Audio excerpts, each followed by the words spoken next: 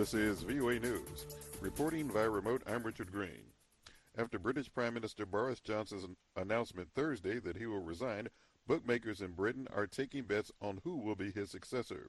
The AP's Ed Donahue reports. William Kajani with Star Sports has been outside number 10 Downing Street with a board with the current odds for Prime Minister. The favorite? Defence Secretary Ben Wallace. Kajani considers Steve Baker, a supporter of Brexit, a major contender. I say major contender, he's 10-1 now from 50-1. A big move for him. Kajani says chances are good for the two cabinet members in Britain who recently resigned. Sajid Javid, first to resign, kicked all this off. Was previously the Health Secretary, had been Chancellor before. Again, reasonably big runner, reasonably public profile. Did he jump ship soon enough is the question to ask of both him and also Rishi Sunak. Sunak was Boris Johnson's Treasury chief. Bookmakers have been busy in Britain since signs started to appear that Boris Johnson was on his way out. I'm Ed Donahue. U.S. soccer icon Megan Rapinoe paid silent tribute Thursday to fellow sports star Brittney Griner during the White House awards ceremony.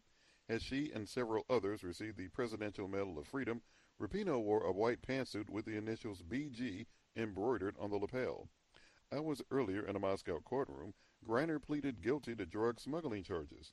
The U.S. women's basketball star has been in prison in Russia since February for bringing vape cartridges with cannabis oil into the country. She insisted that she did not intend to break the law. White House spokeswoman Karine Jean-Pierre said U.S. President Joe Biden is going to do everything he can to make sure she gets home safely. She spoke in response to criticism from Griner's family that the Biden administration has not done enough to help her. This is VOA News. The Minnesota police officer convicted of killing George Floyd in 2020 has been sentenced for violating Floyd's civil rights. AP correspondent Norman Hall reports.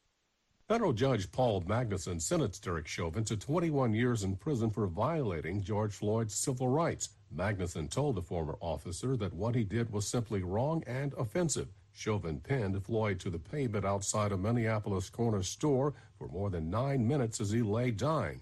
Magnuson, who presided over the federal trial and convictions of 3 other officers at the scene, blamed Chauvin alone for what happened. Chauvin was by far the senior officer on the scene.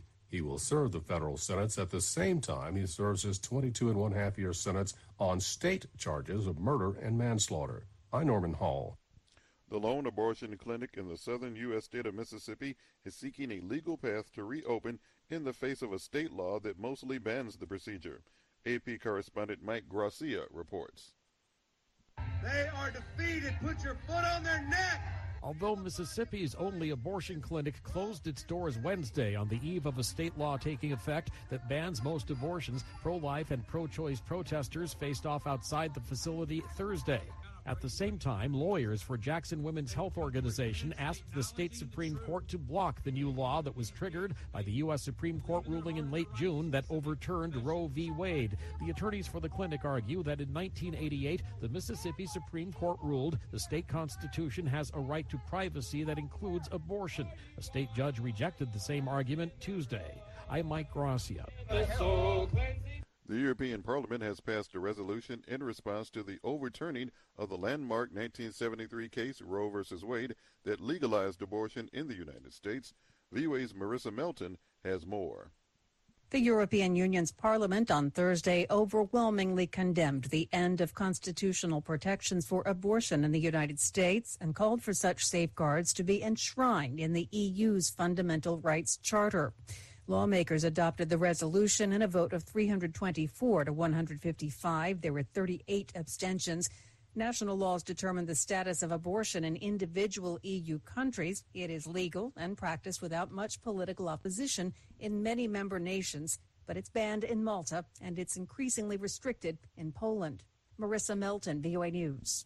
Recapping our top story, British Prime Minister Boris Johnson resigned on Thursday, and now British bookmakers are taking bets on who his successor might be. You can find more on these stories and all the stories we're covering. Visit us at voanews.com. Reporting via remote, I'm Richard Green for VOA News.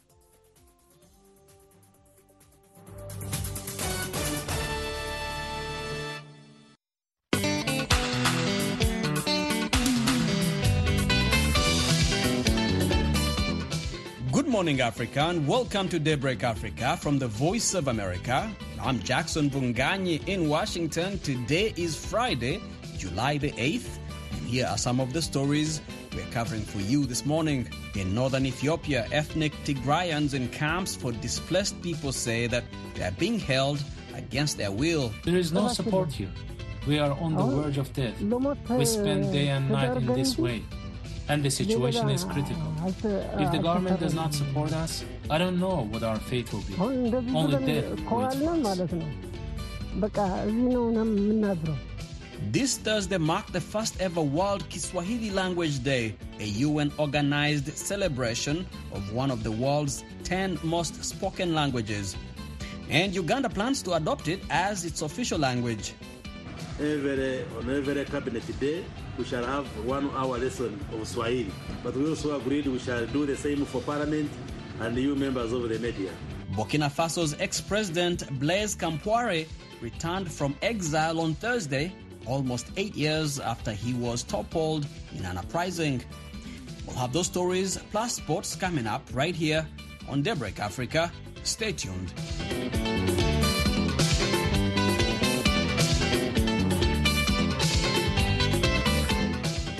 And for our top story, in northern Ethiopia, ethnic Tigrayans in camps for displaced people say that they're being held against their will because of their ethnicity, that is after being forced from their homes. VOA was able to access 2 of the camps where inhabitants say they are not allowed to leave despite lacking water, food, and medicine. Henry Wilkins reports from Semera in Ethiopia.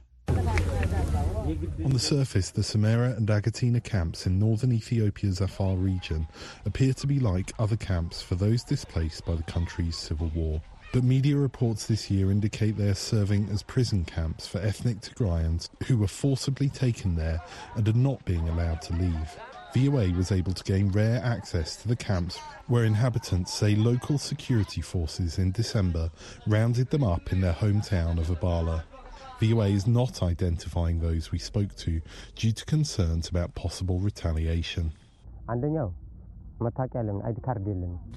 The first thing is, we don't have our identity documents. If we go out of the camp, the police will seize us and send us to prison. There are displaced people who are in prison. If you don't have an ID, you can't even go shopping. There is no freedom of movement, even though we repeatedly ask for it. We can go out sometimes, but only with the police escort. Temperatures in the camps at this time of year regularly rise above 40 degrees centigrade, 104 degrees Fahrenheit. But Tigrayans here say they are not allowed to leave for medical treatment. There have been 7 cases where people have died since we arrived here because of lack of medicine. They died from hypertension, diabetes, and of course, children and the elderly died because of the high temperature. A mother in Agatina camp, which houses about 700 Tigrayans, says she fears for her children.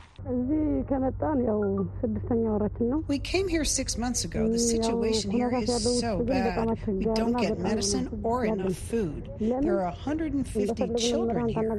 The Ethiopian Human Rights Commission on June 29th acknowledged that 9,000 Tigrayans were being held illegally in the camp and called for their immediate release. People there are held against their will.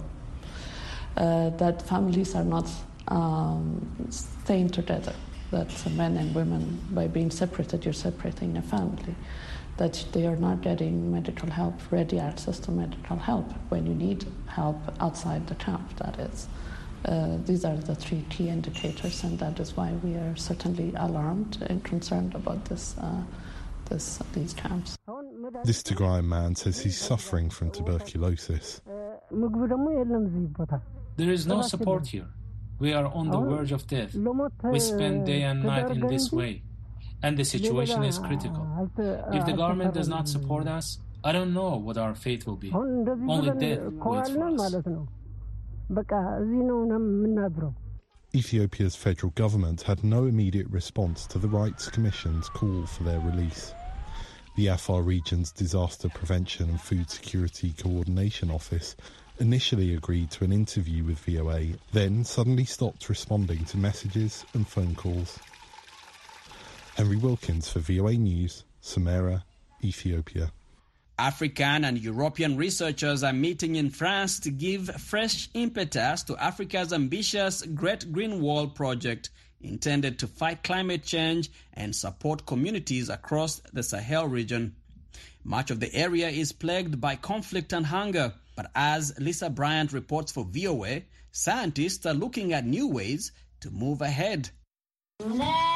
It's been slow going, building Africa's so-called Great Green Wall of trees and bushes, intended to stretch nearly 8,000 kilometers from Mauritania in the west to tiny Djibouti in the east. 15 years into the project, set to be complete in 2030, only a fraction of the reforestation has been realized. 8 of the 11 countries involved are grappling with unrest. Funding hasn't matched the development challenge. Still, environment professor Aliou Guissé points to tangible successes. In the Sahel area of his native Senegal, reforested areas are gaining ground. He says they're home to larger and more diverse populations of animals, birds, and insects than areas where trees haven't been planted. Scientists are finding health and other benefits of local plants like desert day palms, which are valued by communities that might be commercialized and generate revenue. Guissé is co-director of the Tessékéré Observatory in northern Senegal, which seeks a holistic approach to green wall development, spanning areas like health, agriculture, the economy, and, of course, the environment. He and other experts meeting this week in the western French city of Poitiers want to widen their collaboration currently happening in Burkina Faso and Senegal to include researchers from other Sahel countries like Niger, Chad, and possibly Mali. Despite unrest in those countries, they say progress like building baseline data can happen. The Tessékéré Observatory's other co-director, French anthropologist Gilles Bouech, says another goal is building partnerships between researchers and government agencies managing green wall development. The group is diving into new areas like exploring the impact of animal-to-human transmitted diseases such as Ebola and COVID-19. Bouech says their research doesn't just benefit Africa's Sahel, but also countries like France, already facing the fallout of a warming and changing climate. Lisa Bryant for VOA News, Paris. Daybreak Africa continues. Burkina Faso's ex-president Blaise Compaoré returned from exile on Thursday, almost 8 years after he was toppled in an uprising. Compaoré was convicted in April in absentia to life in prison for complicity in the killing of his predecessor, Thomas Sankara. He said to be in the country to take part in a meeting with interim President Paul-Henri Damiba and other former leaders. It is not clear what his fate will be in relation to his conviction, but lawyers for Thomas Sankara's family say they are demanding that he be arrested on arrival. Malawi's government has ordered police to investigate former President Peter Mutharika and an aide in connection with the 2018 murder of a 24-year-old albino man. Days earlier, Malawi's High Court sentenced 12 people, including a Catholic priest and a police officer, for taking part in the murder.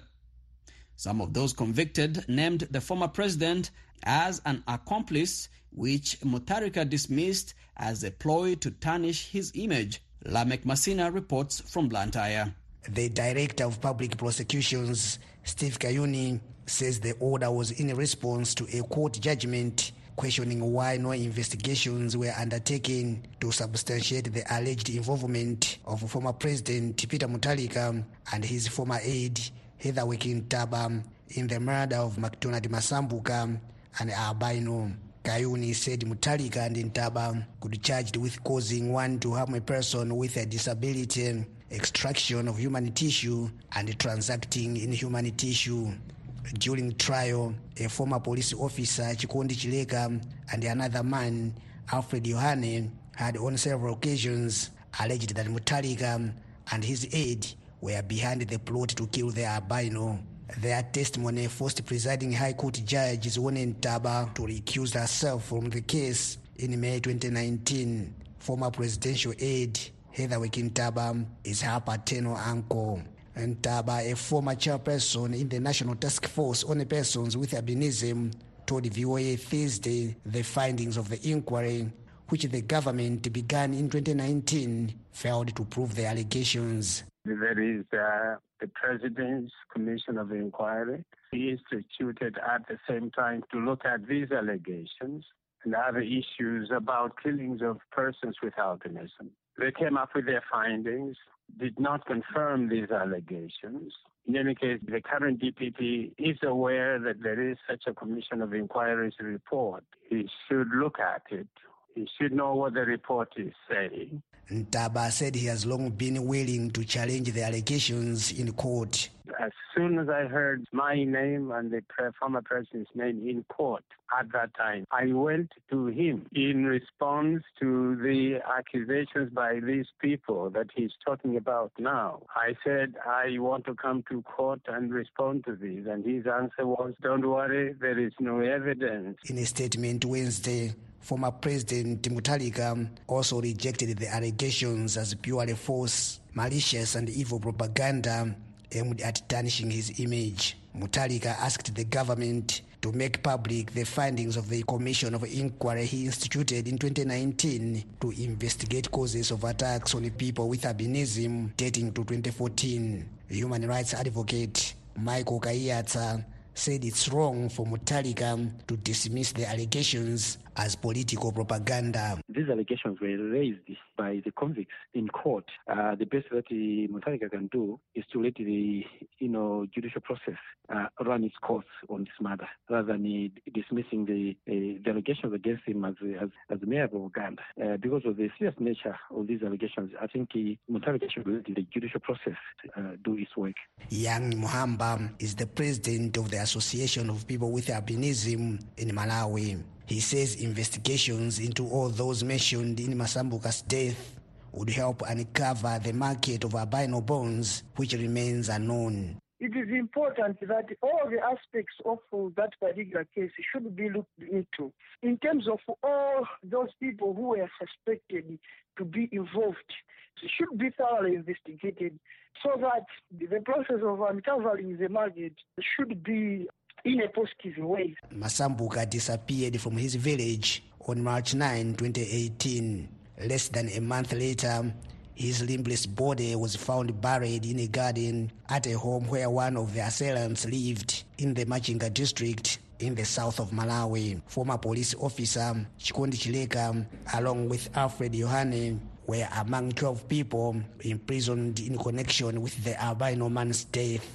Chileka was given a 30-year prison sentence, while Yohane received a life term. Others include a medical practitioner and an herbalist. Lamek Masina for VOA News, Blantyre, Malawi. You're listening to Daybreak Africa on the Voice of America.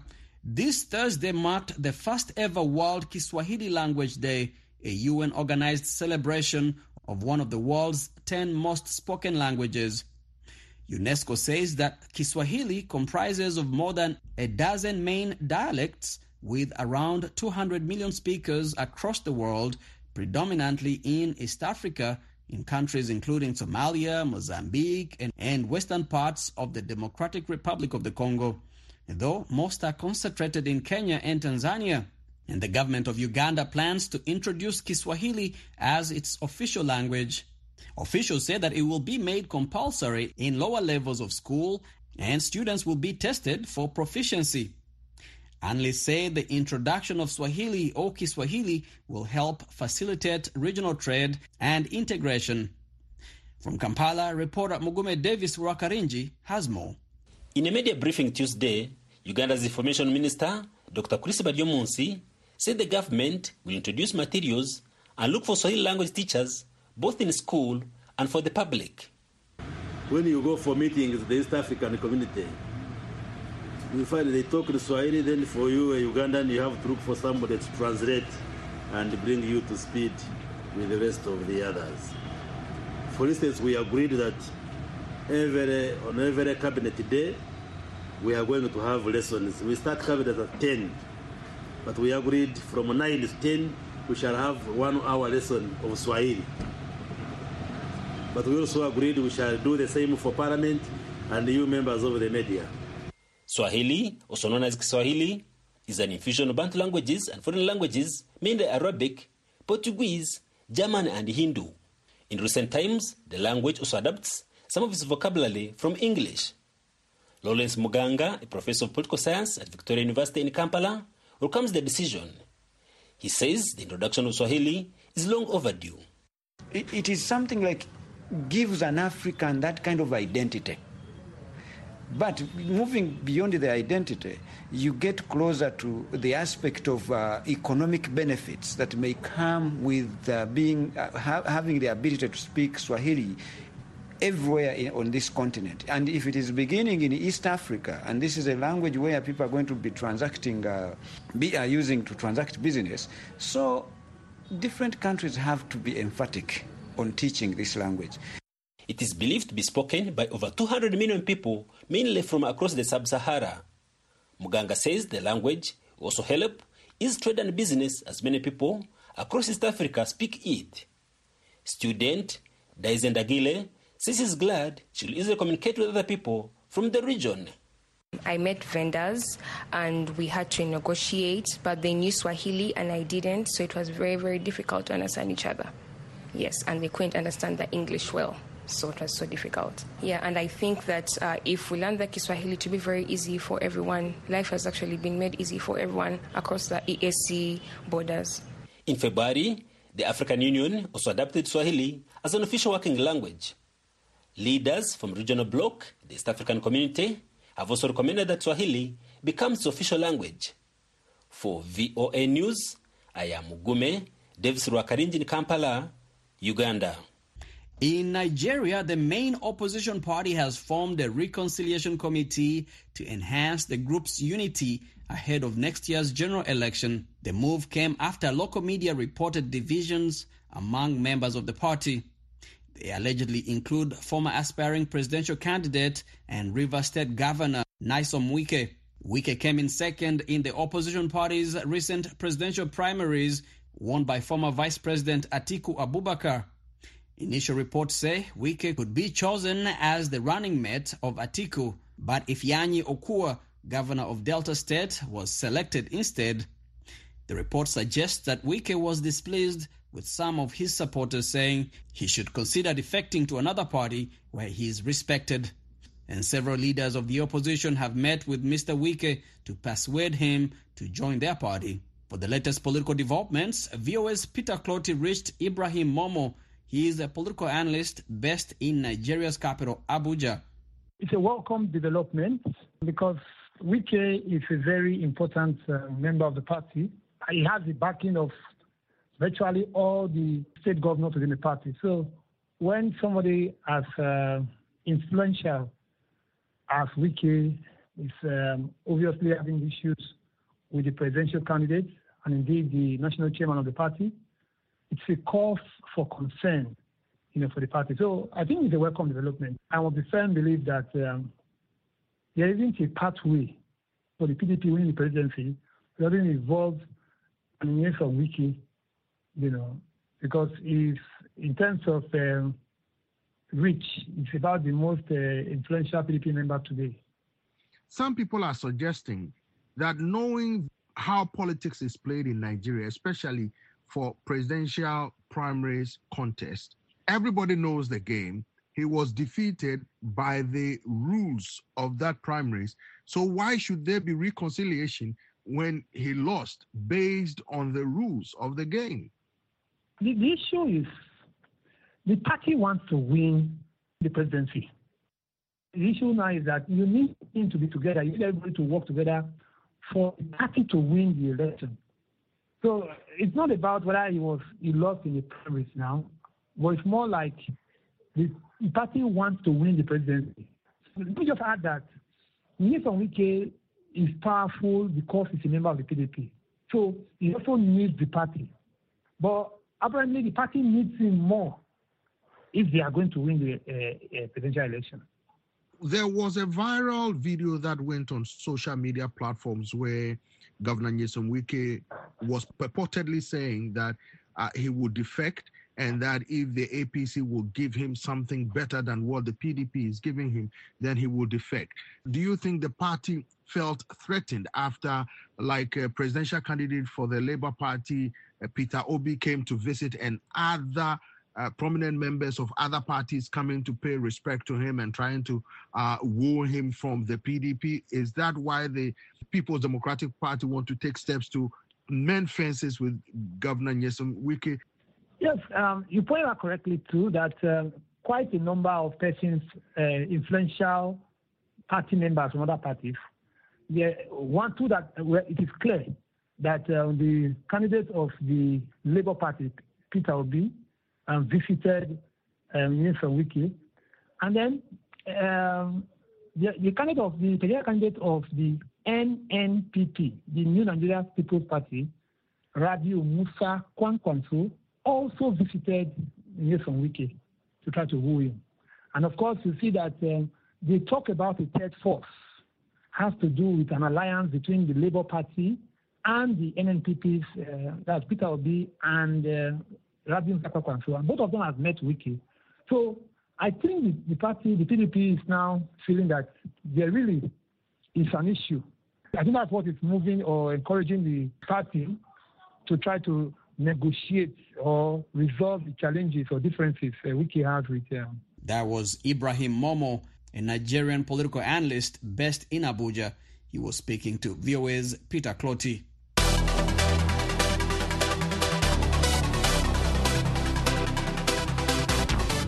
And now it's time for Daybreak Africa Sports. We go to Abuja, Nigeria with Samson Omale. Good morning to you, Samson.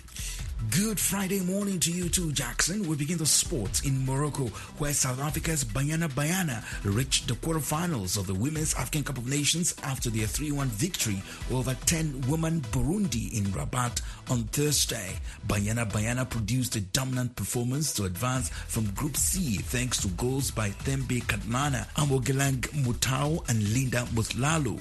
The result means Banyana advanced to the last 8 with 6 points after beating title holders Nigeria in their opening game on Monday. Banyana will now play Botswana on their final group game on Sunday, while Burundi conclude their campaign in their match against title holders Nigeria.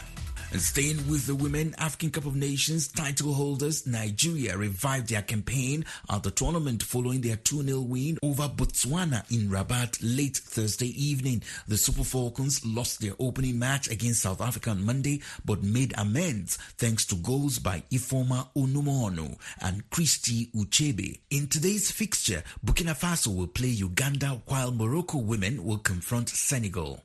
Away from the Women African Cup of Nations, Global Football Players Union's FIFPro has warned footballers about systematic and widespread contractual violations in football, signaling out Algeria, China, Greece, Libya, Romania, Saudi Arabia and Turkey as countries where these risks are high. The union said the non-payment of salaries was also a recurring problem for second division clubs in Greece, often cease operations without honoring debts. Greece's Players Union said clubs in the country owed more than 25 million euros in unpaid wages. In tennis news, Tunisia's Ons Jabeur became the first African woman and first Arab or North African man or woman to reach a Grand Slam singles final in the Open era. The number 3 seed prevailed 6-2, 3-6, 6-1 over her friend Maria, a 34-year-old mother of 2, ranked 103 in the world, to reach the Wimbledon final. The kind of result I was hoping for, so now one more match, one more step, and to continue and hopefully get the title. And that's it on Daybreak Africa Sports. I am Samson Omale in Abuja, Nigeria. It's back to you, Jackson, in Washington. Thank you, Samson. And that's it for this edition of Daybreak Africa. We thank you for spending this morning with us. For more African news and features, visit our website at voaafrica.com. Until next time, I'm Jackson Vunganyi in Washington, wishing you a great weekend ahead, Africa.